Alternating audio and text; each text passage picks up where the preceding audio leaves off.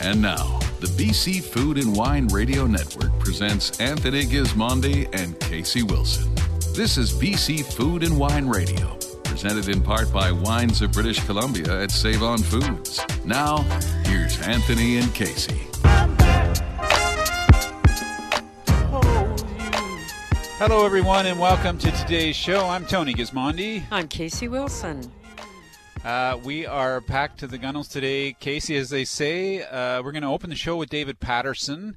He is the GM and winemaker at Tantalus Vineyards. What are we going to talk about with him, Casey? I think it's a cool subject. He's coming courtesy of Valley First, and we're going to talk with him about climate change. Okay, and then we're going to move on to the Similkameen Valley, where Mike Clark joins us. We're going to have a chat about organics. I want to ask Michael how we know who's organic and who's certified, and we'll go through some of those things.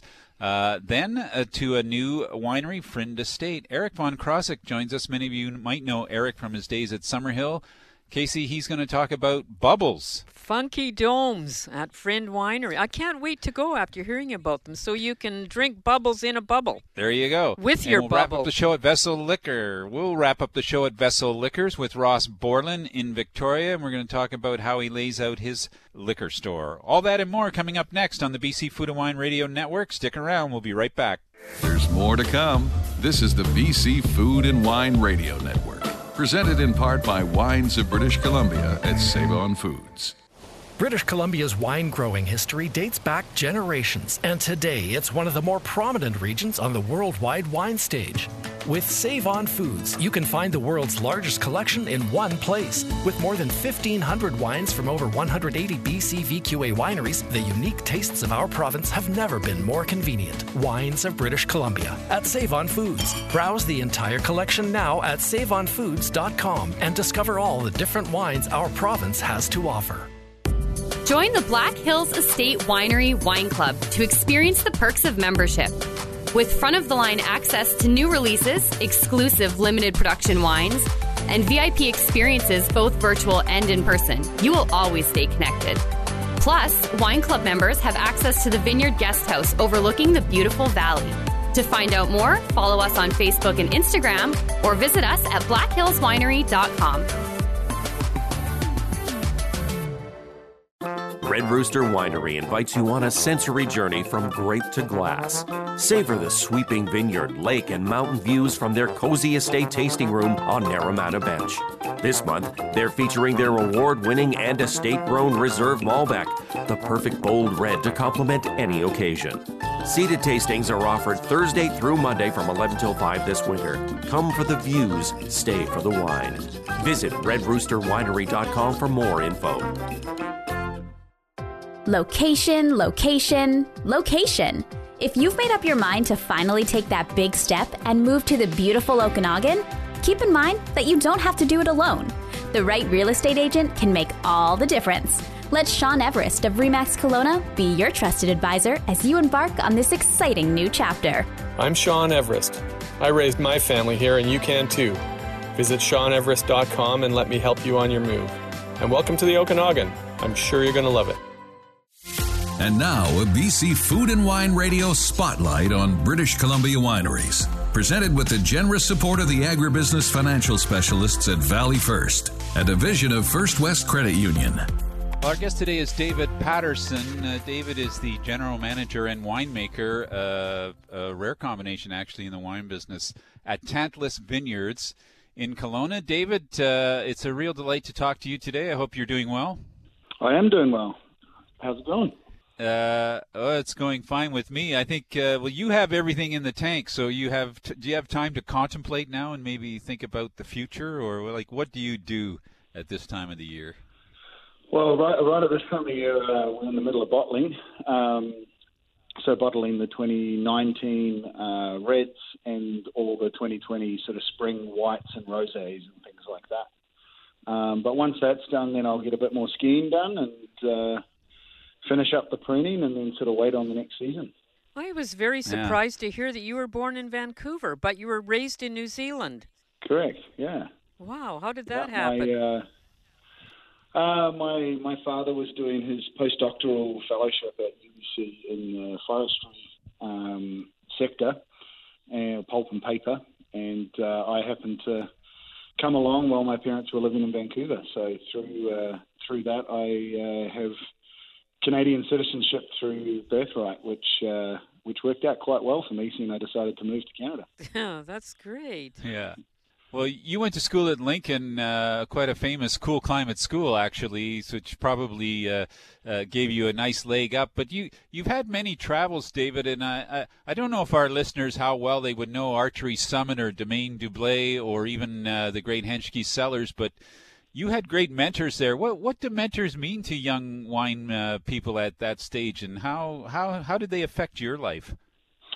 Well, I think when you look at how a winemaker becomes a winemaker, or the path to becoming a full-fledged chief winemaker,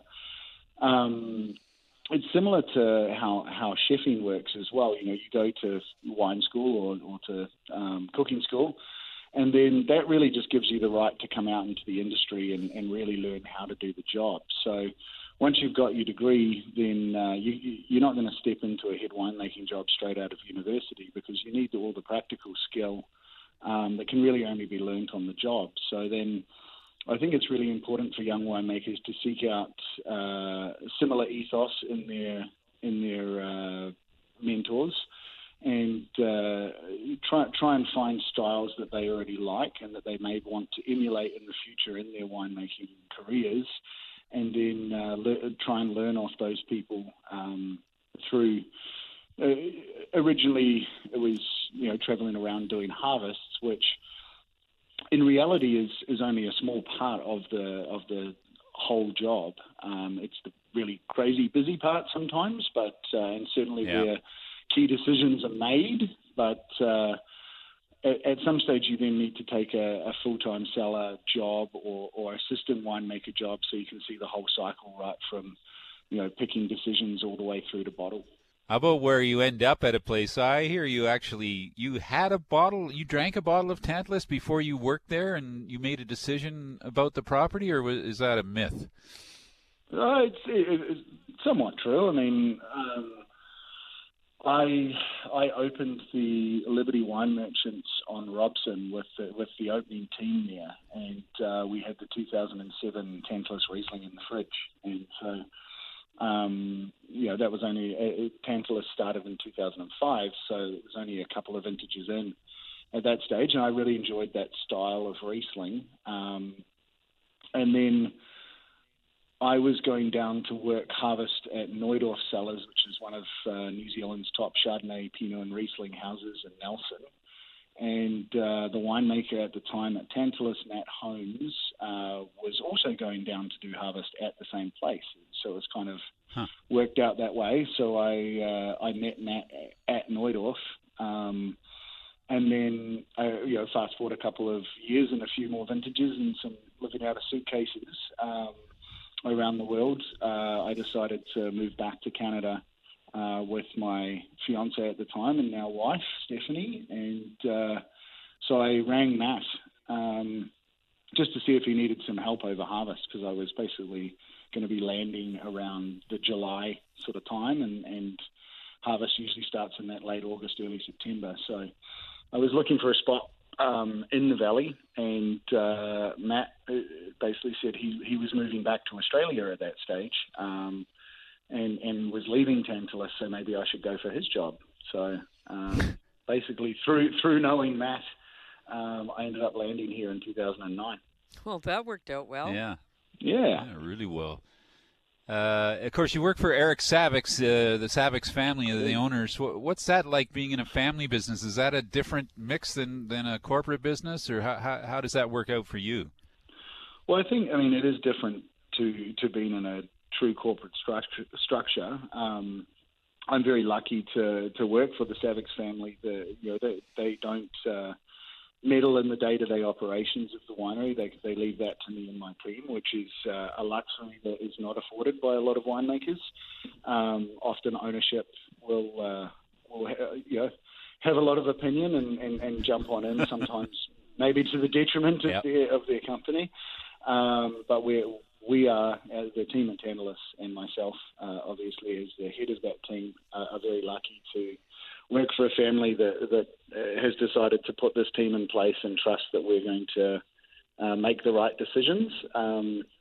Obviously, when it comes to big financial decisions, it's a sit down with Eric and make sure that we're all on the right page. But overall, having that vision from the top of trying to create a world-class, internationally recognized wine brand, and that being the mandate is an easy one to execute if you're given full free rein, which we are, which is great.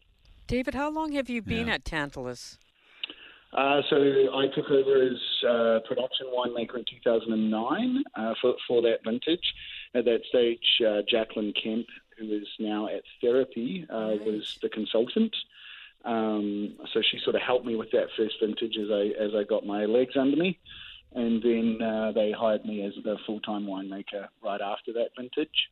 I've done 12 vintages for Tantalus. So suddenly going from the youngest winemaker in the valley to one of the longest tenured winemakers in the valley. And what about climate change? Like, have you seen, since 2009, have you seen changes in climate in the Kelowna area? Yeah, I mean, I think that's such a small window, but when I look at it, there's been fluctuations in what we would call hot or cold vintages. When you look at growing degree days, although growing degree days is not a particularly great or accurate scale to measure a growing region by, I think what we're seeing, which could be attributed to climate change, is these cold snaps in February that we never used to see.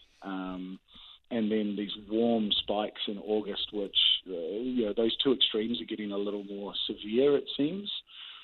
Certainly since the 2018 winter, where we got minus 26 and a lot of damage and trunks cracking and things like that, which we hadn't really seen, I hadn't seen before that vintage. So we'd sort of had 8 or 9 years of fairly easy or mild winters where we might have ice wine temperatures, but wouldn't really go much below that minus 12 to minus 15 range.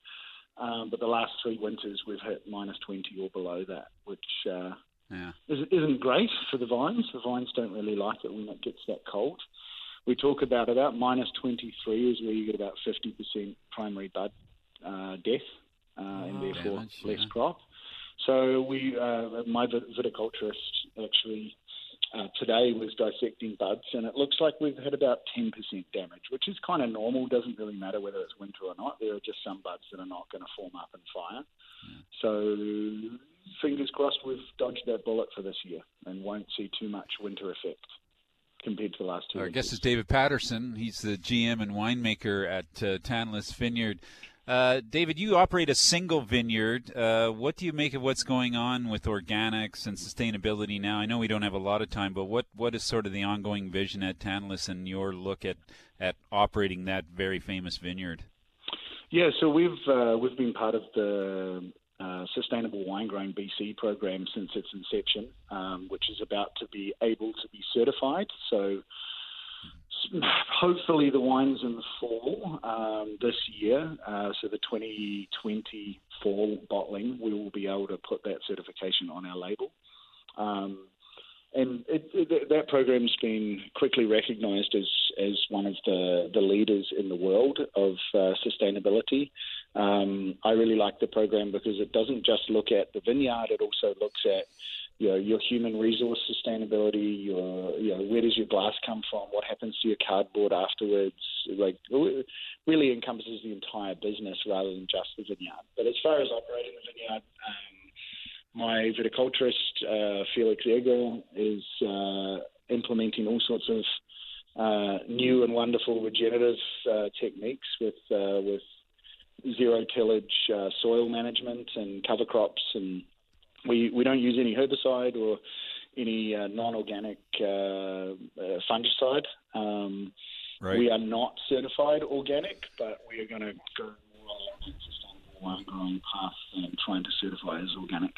Just before we let you go, can you tell us when the winery's open to visitors and if we need reservations? You do require reservations now. We're going to stay with that, whether COVID disappears or not. Seems to be just a nicer experience for the guests. They get a little bit longer with the wines and with my staff, and get the message and the story a little bit more, which translates into people buying more wine and us seeing less people, which we actually think is a good thing. So we're going to stay as a reservation-only system no matter what, and we're going to open April 1st and be open till October 31st. That's going to be our season this year. That's great. Plenty more information at Tantalus.ca. David, thanks so much for joining us today. Fun to hear a bit about your background and story at Tantalus, and we'll stay in touch as the new year breaks and another growing season begins. It's not that far away. Yeah, it's always exciting this time of year. I can't wait. Thank you Thanks to David Patterson. He's the GM and winemaker at Tantalus Vineyards in Kelowna. You're listening to the BC Food and Wine radio show. A shout out today to our listener base all across British Columbia, from BNN Bloomberg 1410 in Vancouver and to the mighty CFAX in Victoria and the South Island. Thanks for listening. We'll take a quick break and we'll be right back.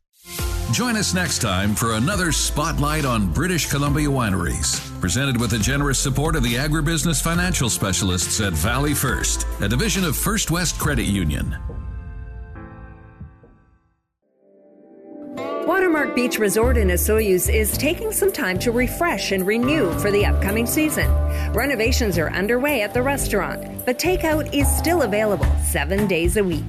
Book now for spring and summer travel to avoid disappointment and discover the South Okanagan good life at the Okanagan Resort that defines easy living. Visit watermarkbeachresort.com for full details and keep up to date on Facebook, Twitter, and Instagram. Tony and Barb Holler, owners of Poplar Grove Winery, on farming in the Okanagan. The thing we've probably learned most is that the weather is never the same from year to year. And you have to adjust your farming practice according to the weather God gives you. It's just the way it is. Patience to wait for your grapes to mature, and nothing is on a schedule. If your grapes need to develop their tannins and their sugars, you have to have the courage to wait. Enjoy the results. Join the wine club at poplargrove.ca. Have the extraordinary organic wines of Summerhill Pyramid Winery in the pristine Okanagan Valley delivered to your door. When you become an organic ambassador, a portion of every purchase you make at Summerhill goes back into your account, which you can use towards future purchases anytime.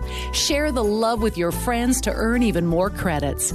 Find out more about Summerhill Pyramid Winery's Organic Ambassador Program and order online by visiting summerhill.bc.ca.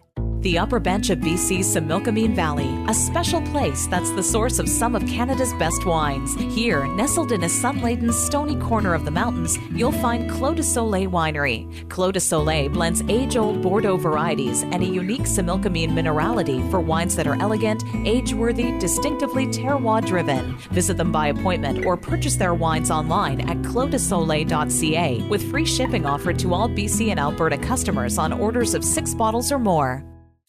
Now back to BC Food and Wine Radio. Here's Anthony Gismondi and Casey Wilson. Here comes the sun. Here comes the sun. Welcome back to the BC Food and Wine Radio Network. I'm Tony Gismondi. I'm Casey Wilson. We're going to speak with Mike Clark next. He's the winemaker and managing director up at Clos de Soleil in the Similkameen Valley. We're going to talk about organics today. Mike, how are you? Very good. How are you doing? I'm well. Probably slightly warmer than you are in the Similkameen, but it's that time of the year, crisp and fresh, and I hope you're avoiding the super cold weather. Yeah, it's chilly here, but it's not too bad. We're still doing lots of work out in the vineyard. Now it's time for pruning the vines, getting ready for the next season. With fur-lined gloves? Yeah. Exactly. But there's I think getting a really cold weather onto those vines is good for them too. It's not so, it shuts them down. Is that not part of the whole cycle? Yeah, for sure. In fact, that's a really important part, especially here in BC where we can get cold weather. So the vines start to slowly shut down in the late fall and early winter. And that actually has a protective nature to it so that they can survive the really cold temperatures like we're having now. If they actually don't do that and they start to wake up, then they become very vulnerable. But right now, they're fully dormant, so we're safe. Okay, let's talk about these vines. I had a bit of a pet peeve this week. I'm not sure. I don't want to put you on the spot or put you out, but I was trying to just figure out how many acres or hectares of BC vineyards are farmed organic and certified organic, and I cannot find that information anywhere without going from winery to winery. Is that the way it is at the moment? Is there just no way to know what the percentage is in BC? Because I hear it's either going to be super high shortly or it's already high and maybe one of the highest in the world. Yeah, that's a great question. I don't know the actual percentage or number of acres, so like you, I would love to know. I think the key to finding that out would be through the certifying bodies because, as you know, any vineyard or any farm that wants to be certified organic has to go through an official certifying body that then audits them every year and makes sure that they're following all of the rules, and we do that at Clos de Soleil. And there are only a handful of those, so in theory they should have those numbers, but I would love to see. But they wouldn't give me your information though, would they? I mean, that's what I'm thinking. Like, okay, they certified 10 wineries, but they're not going to say who they're certifying and how much is certified, or I'm just trying to sort it out as a consumer. But I would hope that they might give the aggregate amount that's certified that they audit, but I don't know that for sure. It would be great if it was a claim to fame for our region. And Mike, what's the difference between organic versus non-organic wine? Well, for organic practices, whether we're talking about grapes or anything else, basically it means that you can't be using any synthetic herbicides, pesticides, or fungicides. So we still use various sprays in our vineyard to help our vines develop and protect them from any disease or pest pressures, but they're all certified organic products, which effectively means that they're in one way or another a natural type product. Oh, that's good to know. By the way, I as I say, I've been doing a bit of work this month on this. I found this incredible quote that I want to read to you because I just loved it. It's from Christian Miller, who's he's a proprietor of Full Glass Research, and he's analyzing industry trends, and they were talking about sustainability, what sustainable wine is, etc., organics, and he said, we've been studying sustainability for more than a decade. The closer something is to being put in your mouth raw, the closer it must hew to being organic to be perceived as sustainable. So he gives this example, which I think is just so great. Consumers will want the apple to be organic, but they may accept the floor cleaner as sustainable if it's produced in an energy-efficient way or its packaging is ecologically minded.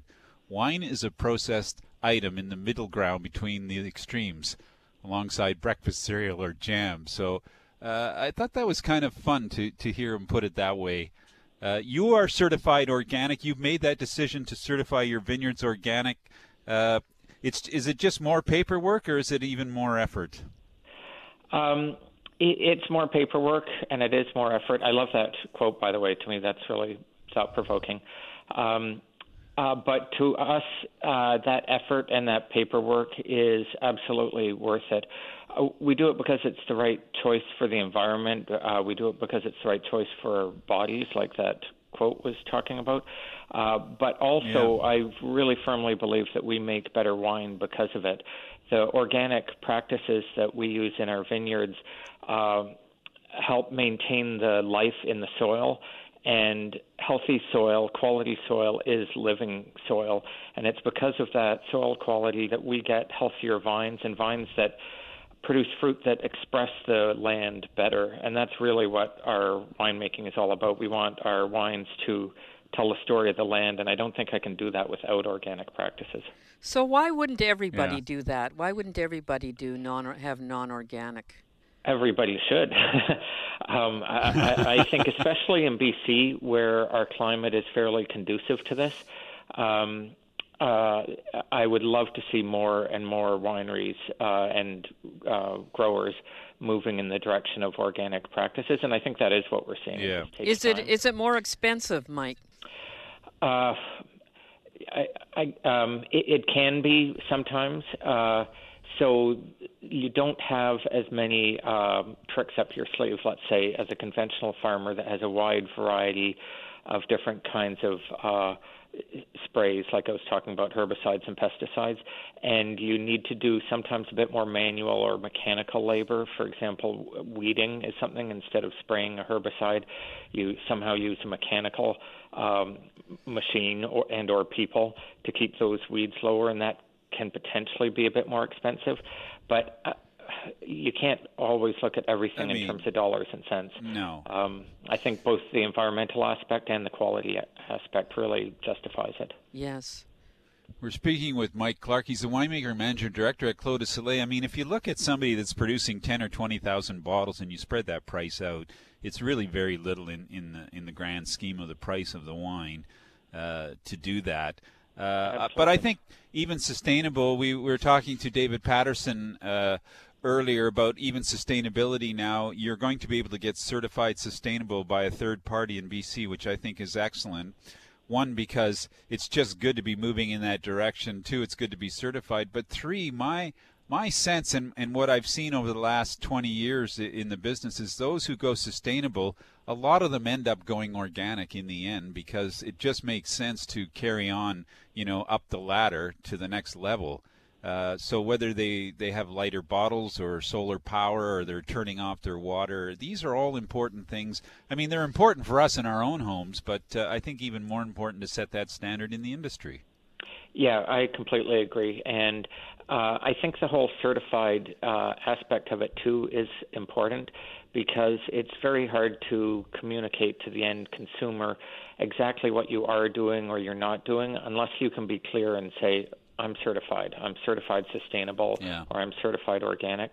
And it's a discipline. It imposes a discipline upon you, and I think that's useful. I would like to see, I know this is kind of a pipe dream, but I don't know how many certifying bodies there are, but there are several around the world. But as a BC wine consumer, and I mean a British Columbian, as a consumer of organic wines, and if I go into a liquor store or a wine shop and buy a bottle, even for BC, why couldn't we have a symbol that says the wine is organic?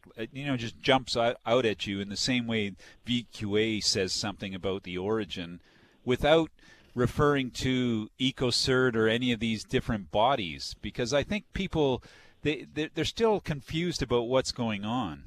Yes, I don't think it's as clear as it could be or it should be, and I would love to see a simplified method in British Columbia specifically, because we should be proud of the steps towards organic practices that so much of the industry is taking right now in BC, and we should promote that here and everywhere. Well, Tony, you once had a great idea about having caps on bottles so that you can tell they're from a certain region. Wouldn't that be great to have an organic cap on all the organic wines? Yeah, it would. Even if there was some sort of yellow ring around the bottom, which meant this wine's from BC and it's certified organic. I mean, it's very powerful. So it is. Anyway, we can dream about that. The work in the vineyard has to be done. Speaking of that, let's talk about the work that's completed, Michael, before we run out of time. What's going on at Clos du Soleil? Are you releasing some new wines now or soon? And what's the schedule for late winter, early spring? Yeah, we're going to have a bunch of new wines rolling out over the coming year.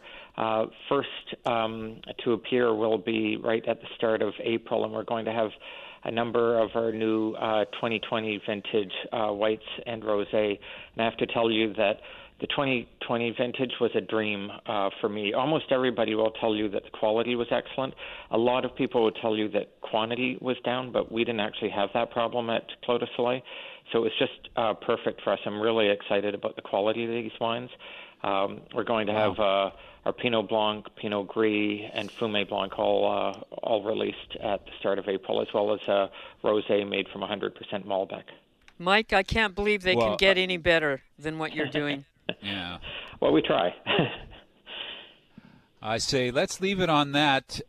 We are out of time, but that's so great to hear. So they'll be out in April, and folks, you can check all that out at closdesoleil.ca online. Michael, thanks so much for joining us today and for putting up with our questions on organics, but we're interested, and I'm sure many of our listeners are, and it's always good to get an update. Thanks for joining us. Oh, thank you. It's always a pleasure.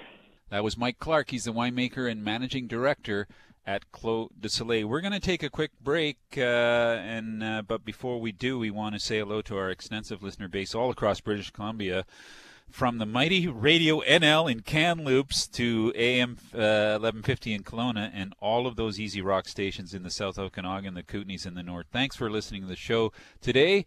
I'm Tony Gismondi. I'm Casey Wilson. And we'll be right back. There's more to come.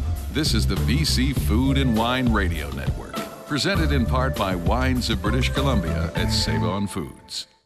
British Columbia's wine growing history dates back generations, and today it's one of the more prominent regions on the worldwide wine stage. With Save-On Foods, you can find the world's largest collection in one place. With more than 1,500 wines from over 180 BC VQA wineries, the unique tastes of our province have never been more convenient. Wines of British Columbia at Save-On Foods. Browse the entire collection now at saveonfoods.com and discover all the different wines our province has to offer. If you're a wine lover and you're ready for something new, try a little long-distance therapy. It's the wine club 4 out of 4 wine lovers would probably agree on. With 15% off therapy wine, discounted shipping, 20% off regular seasonal rates at the Inn at Therapy Vineyards, access to exclusive library wines, and more. Click therapyvineyards.com and choose your tier and frequency of delivery, and sit back and wait as some of the Okanagan's finest is delivered direct to your door. Sign up today at therapyvineyards.com. In the heart of the Okanagan's Golden Mile Bench, the Culmina Family Estate Wine Shop is open for wine sales every Monday to Saturday from 11 to 3, with COVID-safe tastings Fridays and Saturdays. For those wishing to shop online, Culmina is offering complimentary shipping for online orders of 6 bottles or more through the end of February.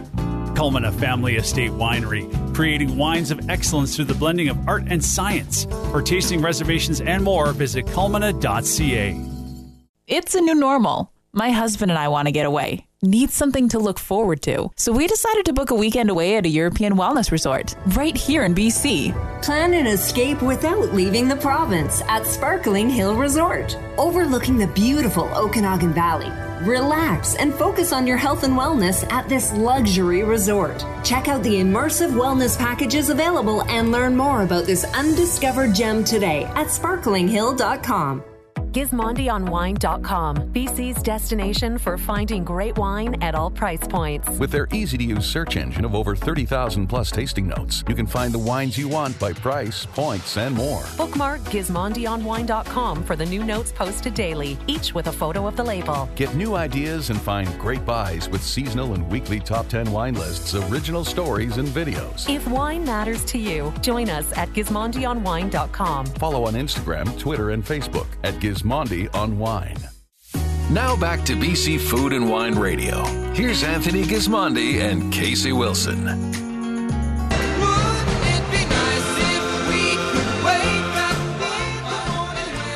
Welcome back to the BC Food and Wine Radio Network. I'm Tony Gismondi. I'm Casey Wilson. Our next guest is well known in the BC wine industry and made quite a big move recently. Eric von Krosigk is the winemaker at Friend Estate Winery. We haven't talked to you in a while. Eric, welcome to the show, and congratulations on your new position at Friend. Well, thanks, Anthony. Yeah, it has been a while. And Eric, I checked you out on Twitter. God, what a handsome kid you were. That is an amazing photograph. What is it? Does that mean he's not handsome anymore, Casey? Oh, well, you should see him at. How old were you there? 3 or 4? Yeah, I think I was 3, yeah. It's great. I think it's the last time I didn't have wrinkles in my face. Well, Eric, not that many people know much about Friend Estate. Maybe people in the Kelowna area know it better because it's sort of quietly open. But let's start there with Marcus, the owner, and tell us a little bit about Friend Estate and how you ended up there. Friend Estate, well, there was a call I didn't take for about 3 times in a row from a 604 number about 4 years ago, and then when I did take it, that the other end of the line was Marcus Friend. That's And, pretty funny. So you don't take 604 calls, do you? Well, I didn't know. Look, I was pretty busy, and I didn't know the number. And I was like, oh, whatever. But anyways, he had. We got together, and he had a big vision. He just bought 300 acres between Tower Ranch and Black Mountain Golf Course with an amazing view of Kelowna. It was certainly a miserable scrub piece of land, but he had a very big vision for it. So that's how we started talking. And he was very successful. He had a very successful business. He had a very successful business, yeah, and by all accounts, a very good payday. So, yes. But he's moved on and invested in other things and built other companies since, and he was very keen to. He has an agricultural background. Grew up in a 1,200-acre farm up in the north, and he really liked the land, and he wanted to get back into it. So that was the start of the conversation. Really. So he's been quietly doing some things, like he, as you mentioned, he bought that big piece of property up in Kelowna, in North Kelowna, but he also bought a waterfront property just, for people who might know better, just below Mission Hill and across from Quails Gate, which was it the old Bennett property, or? Yeah, it is the old Bennett property. Yeah, it's met the Bennetts here many times, and they're really pleased with the development and what Marcus has turned their old homestead into, and it's quite a property. It's on the lake. I think it's the only basically lake fronting winery in, well, not just BC. I think there's maybe the only one in North America. I don't know, but I know there's a few on the ocean. I think you're right. Wow, that's amazing. Yeah, it's a really beautiful property, and I think it's a really nice gift because, of course, it's got a beach and it's got lots of lawn, and so people from all walks, all stripes come here, and there's a picnic area, so the strollers are out and the dogs and the kids are out, and it's just a very comfortable sort of place to be. It's a little cafe. It also has quite a grand, it has a grand entrance, I would say, by BC standards. Yeah, there's a beautiful tree alley that's been growing there for 30 or 40 years. That was, that has now become the LA, and it was just here. It was pretty amazing piece of property with a lot of history. And in the meantime, has he not also been buying like single vineyards around the province as well, or? Well, the rumors are true. Yeah, so we've bought a few vineyards here and there. We also picked up a pretty large piece of. It's going to be a vineyard in Vernon, just above the Vernon Airport, right next to the Rise. There's wow. Yeah, there's about an 860-acre block up there, which is pretty impressive. Yeah, Eric, there's 860 acres. That's unbelievable. That means he has more than 1,000 acres of land.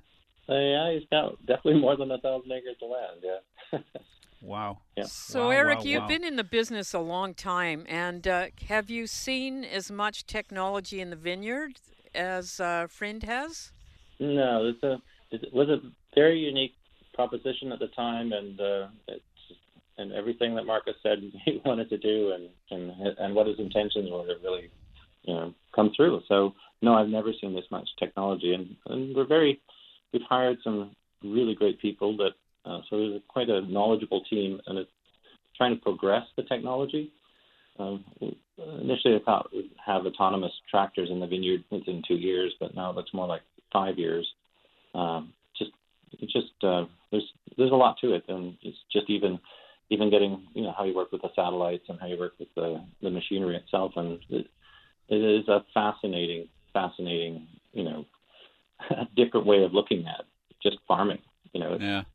And it's really a layered look. You take your soil analysis, and that tells you, where it's deficient. And you can take your infrared analysis, and that tells you, how much vigor or how little vigor you have in the vineyard by the color of the leaves. And then there's all these layers that sort of look down onto a plant ultimately and below a plant, and to give you the sort of almost like a doctor's note per plant. Your plant's doing well, or it's not doing well, or here's its problems. It's an absolutely fascinating way to look at the vineyard. And what does technology mean in the cellar? Well, I always say I don't know what I don't know. So as we're exploring many different avenues of technology, and I truly am a kid in a candy store. So as we explore all the different levels of technology, ultimately, I thought initially that the automation would mean that we would have less people, but it's not turned out that way. From the ongoing evolution is that we've gone from sort of the macro to the micro. So, for example, I have 72 automated tanks coming in, so they do auto pump overs and all sorts of things and measure oxygen and all that sort of thing. But it actually meant that we actually need more people because we're doing such tiny batches. Like I have like a 3,000, a 4,000, a 6,000 liter tank that stack on each other. So they take up less space and heating and cooling and all that sort of stuff. But it's actually it's a lot more intense. Labor intensive. Yeah, it was. I was a little surprised because it's just because we've not gone to one big tank with 12 spigots on it, and you hang whatever blend sign you want on them to, really diving into what comes from what vineyard and why is it doing what it's doing in that season. We're speaking with Eric von Krosigk. He's the winemaker at Frind Estate Winery. Eric, we're going to run out of time. How would you characterize Frind? What kind of wines will you make, or types of wines or blends? Is that been set out in stone yet in the direction that you're heading?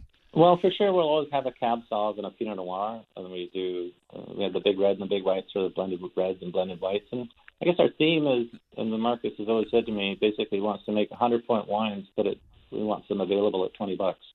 That's his theme. Yeah. Okay, I like that. That's a big challenge. And what about bubbles? Of course. Well, we do. Just by chance, we might be making some bubbles. So we have Frind Brut, which is a Riesling Chardonnay base, and it's really lovely. You should try it. I'm really pleased with the first outcome. I started in that wine, came out, made the base wine in 2018, and I think it's drinking really well. Great. I'd like to try it because when COVID hit, I drank every bottle of bubble in my cellar. I think we can fix that. That sounds like a plea, Casey. Yeah, I actually enjoyed the first wines. They didn't overstretch themselves, any of the wines that you put out, and I was impressed by, how they just sort of they came out and they're all looking quite good, and they're not over baked, they're not over oaked, they're not over anything. So I think it's a good solid start for Frind Estate. You've been under COVID rules like everybody else, but he went ahead and installed some bubbles. Speaking of bubbles, people can dine outside there. I think it's kind of cool, right on the lake. How is that working out? Are people taking you up on that? Yeah, no, it's fabulous. The bubbles are amazing, and they do have a great view. 932 pieces that came from Latvia that got put together. They're really stunning. And yeah, it's worked out really well because people can have, high tea and they can have dinner and they can have all sorts of things out there. And it, for people, the groups of 6 or less, I think it's, in a way, it's perfect because we only have a small cafe. We're not trying to compete with the Glory or the, Mission Hill and Quails Gate do such a good job at high-end dining. We've just chosen to go to the cafe level. But yeah, I think people are really enjoying it. Well, it's a lovely property. I walked along the lake there, and I thought, wow, this is pretty spectacular to be able to go in and buy some wine, get a bite to eat, and then sit out on the lawn or walk along the lakefront. And now with these bubbles, dine outside in the winter, all pretty good ideas. You got your hands full there, Eric. There's construction. The winery is under construction at the moment there, but do you expect to be fully open by the summertime? Yeah, so the wine shop's fully open, and the first production building is fully functional. We're still installing the rest of it. But, yeah, we'll be fully operational for May, I would think. Okay. Well, we're going to stay in touch with you as these new vineyards roll out. There's plenty to talk about, especially up in the north end of Kelowna and Vernon. We would love to hear more about what's going to happen in Vernon, too, so we look forward to that. Eric, thanks so much for joining us today on the BC Food and Wine Radio Network. It's great to catch up with you and to hear a little bit about Frind Estate. That's frindwinery.com, folks. Lots of information on that site about the wines you can purchase and booking a chance to eat in one of those bubbles. See you, Eric. Thanks a lot. Thanks, Anthony. Thanks, Casey. Thank you. Cheers. You're listening to the BC Food and Wine Radio Network. Hey, how about a digital shout-out today to our weekly podcast, BC Food and Wine's easy to find on any of the major providers, including SoundCloud. We'd love to hear your feedback and likes of our guest interviews, so keep the comments coming. We'll take a quick break, and then we're heading over to Victoria to the Vessel Liquor Store. There's more to come. This is the BC Food and Wine Radio Network, presented in part by Wines of British Columbia at Save On Foods. Hillside Winery is here to serve you, BC. We're offering free shipping across the province on all orders of 6 bottles or more. Let Hillside deliver direct to your doorstep and give you one less thing to tick off your shopping list. If you're a local, ordering online for pickup is easy and hassle-free. Hillside will happily box up your wines and have them ready and waiting for you. We want to make getting your favorite Hillside wines easy. Find us online at hillsidewinery.ca. Blow away the February blues and take a break at Tin Horn Creek. The tasting room is open daily from 10 till 4 for a stress-relieving escape. Join the Crush Club and get VIP treatment, including early access to new releases and more.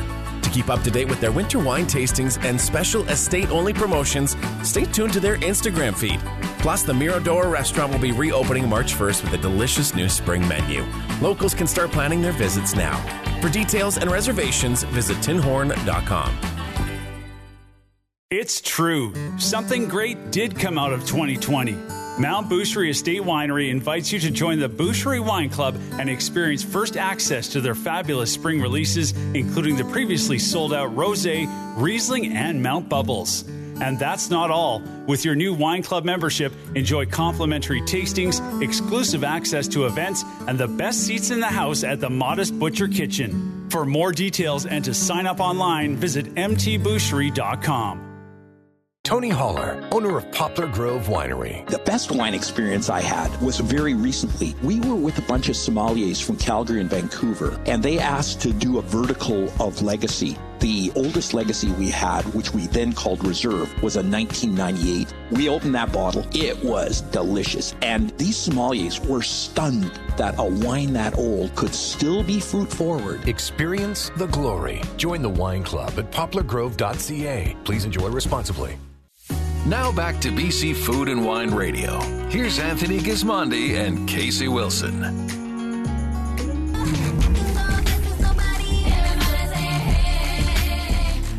Welcome back to the BC Food and Wine Radio Network. I'm Tony Gismondi. I'm Casey Wilson. Our next guest, first time on the show for Ross Borland. He's the managing partner of Vessel Liquor Store in Victoria. If you don't know Vessel Liquor Store, you should. Many would say it's the best liquor store on the island. I would probably agree with that, having been in there a few times looking at just the lineup of wines. But let's talk to Ross about that. Ross, thanks for joining us on the show. Great to have you here. Let's start with the name Vessel. I always thought it was an interesting name from the beginning. Well, what is that all about? Yeah, thanks for having me on, Anthony and Casey. It actually morphed from another name, which I won't go into, but vessel, container of liquids, a boat that or a vessel that you travel in to experience new adventures, and also a vessel of knowledge. And really that goes with the three sort of pillars of our business plan, which was to offer interesting products by educated staff at a fair price. Exploration, education, fermentation is our three pillars. Oh my God, I'm in shock. That is so great. I'm just so great to hear that from a what I would say quote liquor store, because so many people have these licenses and they just don't get it. And I just love what you're doing there. Let's start with your staff. So obviously they have to buy in or be accredited. How do you choose people and how do you find people, or do they find you? In the beginning, I mean, my background was hospitality for 25 years. So it was natural for me to hire people that had a service-oriented background. We wanted a hospitality culture to the business, and of course, obviously people interested in wine, as we are a bunch of wine geeks. I figured there are other people like me in Victoria, and sure enough, there were quite a few.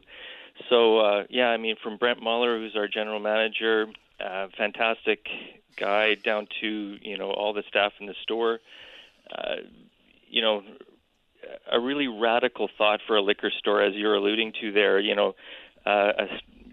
knowledge and service. Mm-hmm. And Ross, how important is the interior and exterior of an independent wine shop? Oh, I think, exterior, obviously, You want to bring people in and have great signage and a great name. The interior, that was another radical departure when we set up the store. As I mentioned, my background is hospitality, restaurants, and that sort of thing. So I sort of set the store up as you would a wine list, basically by varietals, not really buying into the whole. People aren't coming here looking for a brand of wine; they're looking for style to go with what they're eating. So that was how the store was set up. We arrange our wines from lighter body to fuller body. We separate the reds and the whites. Separate sparkling section, obviously, and then the countries in that as well. It sounds like a good wine list.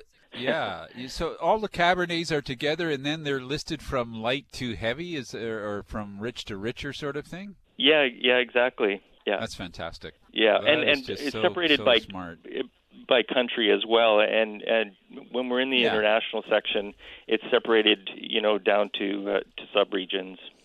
You're highly regulated, but your license, so you can sell wine and spirits and beer. Is that correct? Yes, that's correct. Yeah, and you have the same interest in the other subjects. I mean, you have some pretty cool spirits and beer. I guess in Victoria, if you don't know your beer, you get thrown out off the island. There seems to be such a great love for it.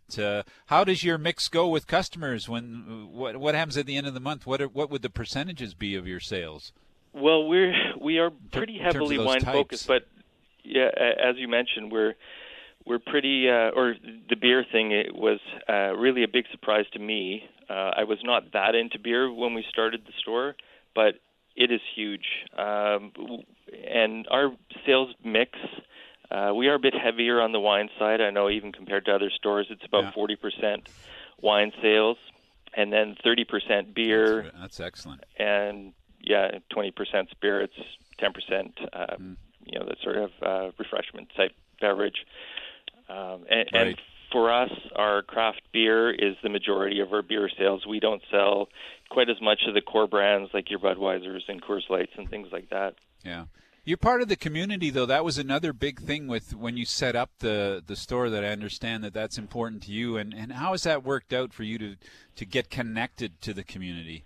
Absolutely. That was we basically don't do any advertising, traditional advertising. Our goal was to get out there and meet the people, talk to our customers. And fortunately, right around the time that we opened the store, they were finishing up the liquor review. And one of the things they allowed LRSs to do was operate pop-up stores at wine and food events. So, no-brainer for me. Let's get out there and talk to the people. So we're one of the few people that do that. Understandably, why? It's a hell of a lot of work, but worth it, I think, from my point of view.